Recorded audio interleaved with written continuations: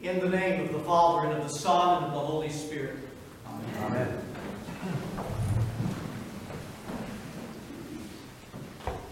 Today, my friends, is the feast day of Christ Jesus the King. And I want you real quick, look in the front of your bulletins. Take out the front of your bulletins so that you see the icon that's there. The icon that you see on the front of the bulletin is an icon written in the 13th century on Mount Athos. And the title of this icon is Jesus Christ, the King of Glory. The King of Glory. My friends, here we have an embodiment. When you look at that icon, we have an embodiment of the great paradox of our salvation. A great paradox predicated on the very nature of God that confounded all of those during the time of our Lord Jesus Christ when they looked upon Him. For many thought Him to be the Messiah, but thought that a kingly person would come to become the Messiah. And yet He was not that. He was a paradox even to them. He continues to confound those who are learned and wise today with the true nature of the one who is the King of Kings and Lord of Lords. I mean, if you saw this icon hanging on a wall, you were walking by, if you saw this icon hanging on a wall and it had no title to it, would the first thing that comes out of your mouth be, oh, this is the icon of Jesus Christ, the King of Glory? And yet that is precisely what this icon has been titled. And look at what we see in this icon. We see His nail-scarred hands. We see the pierced side, His tortured body. We see His eyes closed. We see the all-holy and life-giving cross. We see the sarcophagus, the tomb into which His dead and lifeless body would be placed. And we see a mother suffering the torments of a mother who watched a son go through all of these things. And in this and through this, we're expected to behold through this icon, this window into heaven, the one who is the King of Kings and Lord of Lords. And the church says yes and amen. Absolutely, this is what you see when you see this blessed icon.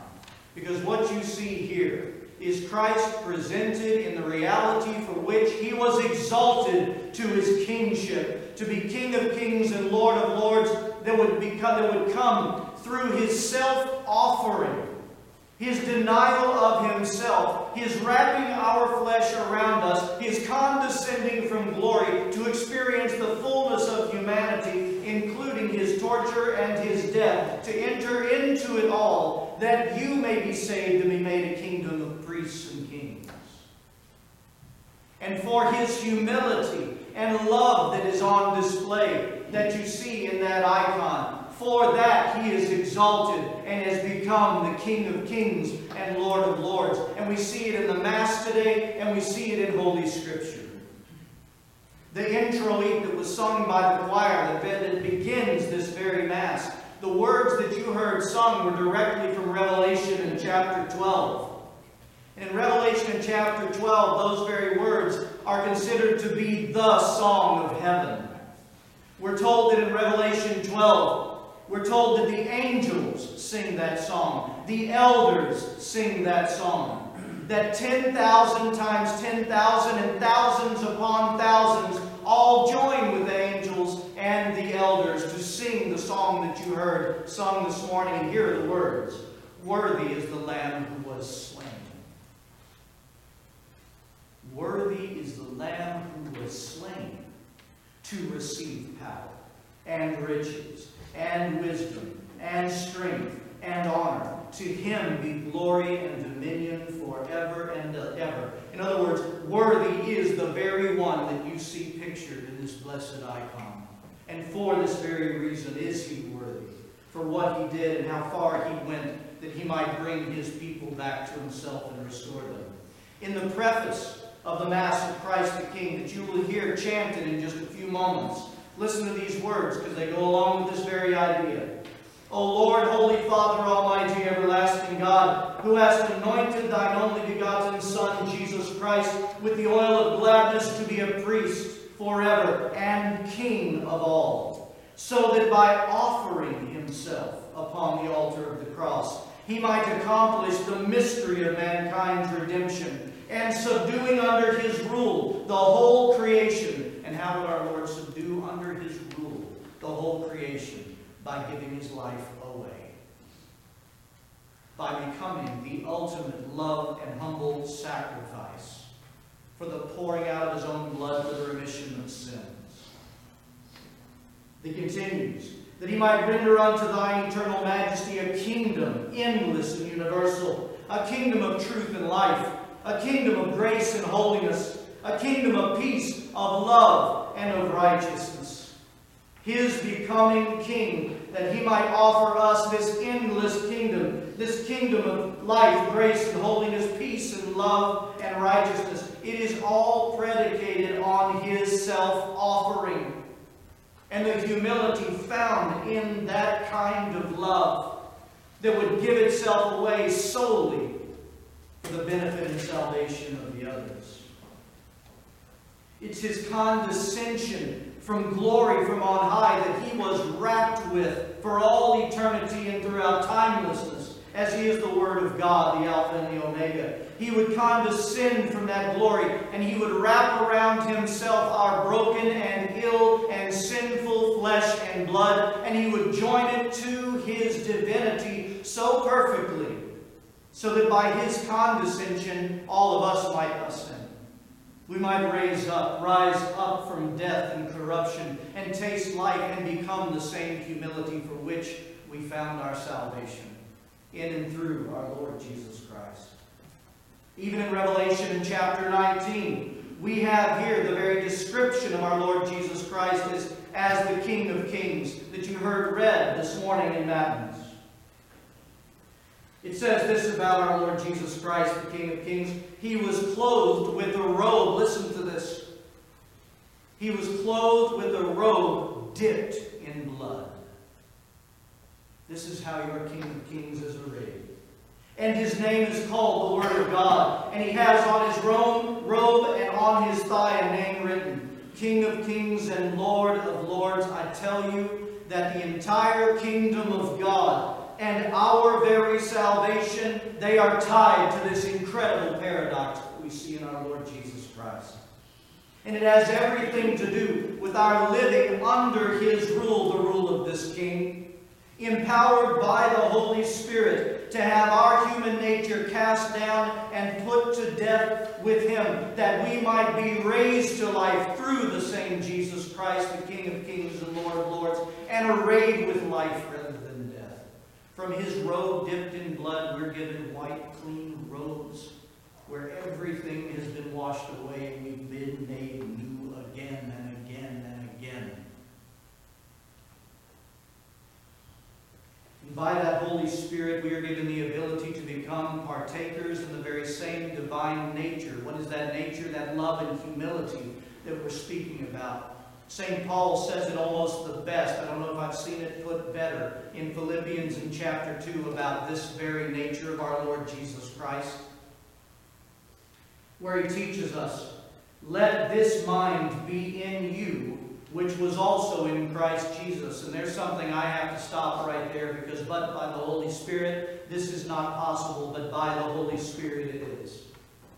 In other words, what is St. Paul saying? He said the mind that Christ always had in offering himself for the life of the world, you can have the same mind in this life. You can be transformed by the renewing of your mind, that arrogance, self-centeredness gets cast off, and you can be arrayed and live this life with a mind of humility and love. Let this mind be in you, which was also in Christ Jesus. What is that mind? Who, being in the form of God, did not consider it robbery to be equal with God. Of course he didn't consider it robbery to be equal with God. He is the Word of God. And yet, being the Word of God, he goes on, he says, but made himself of no reputation, taking the form of a bond servant, and coming in the likeness of men.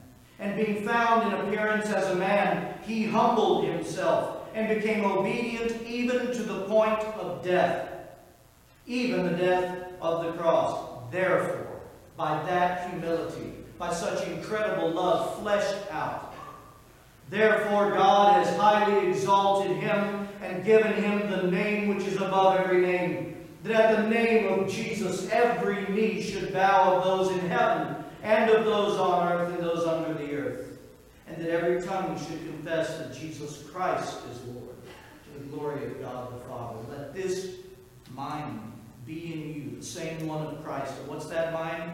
To live a life of a posture of extraordinary humility and perfect love, both towards God and towards one another. You know, the church has written numerous interpretations of the icon that you've got on that front page. I'm going to read to you just a portion of one because it speaks still to this humility.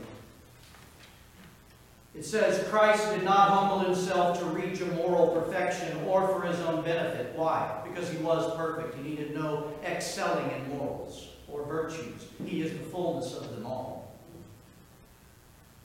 Christ did not humble himself to reach a moral perfection for his own benefit. His humility is emptiness. It is the pouring out of himself, and it is understood under these terms. He freely takes the human nature, except for sin, and reaches even to death to heal the human nature and deify it, meaning to make it like him, as we were always designed to be, to grow into the likeness of God, growing from the image of God that we were given. And how will we see this King of glory and Lord of lords eternally? In the revelation that John was given, the first time he sees his Lord in heaven. This revelation in chapter 5.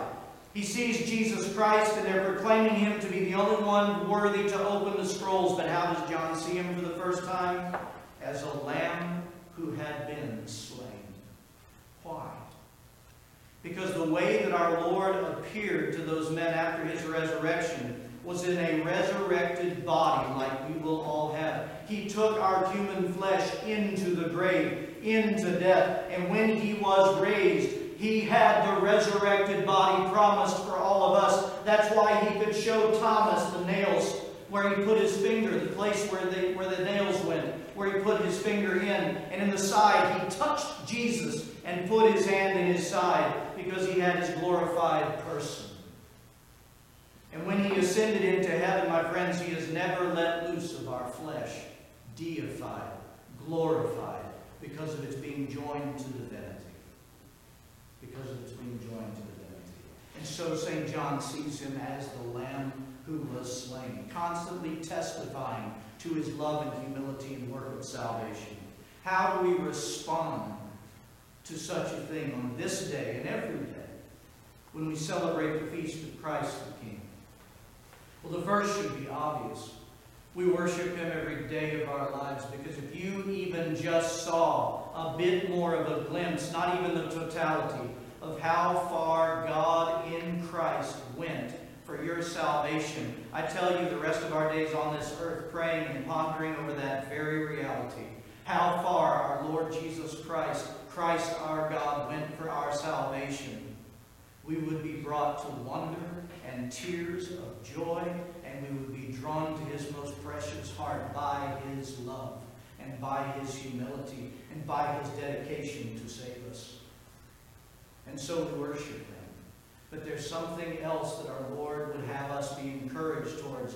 Another exhortation this day. How do we respond to what Christ has done? We respond in kind by letting the Holy Spirit have his blessed work in us, that we become love and we become humility, and that we love God with all our heart, soul, and mind, and that we love one another as we love ourselves.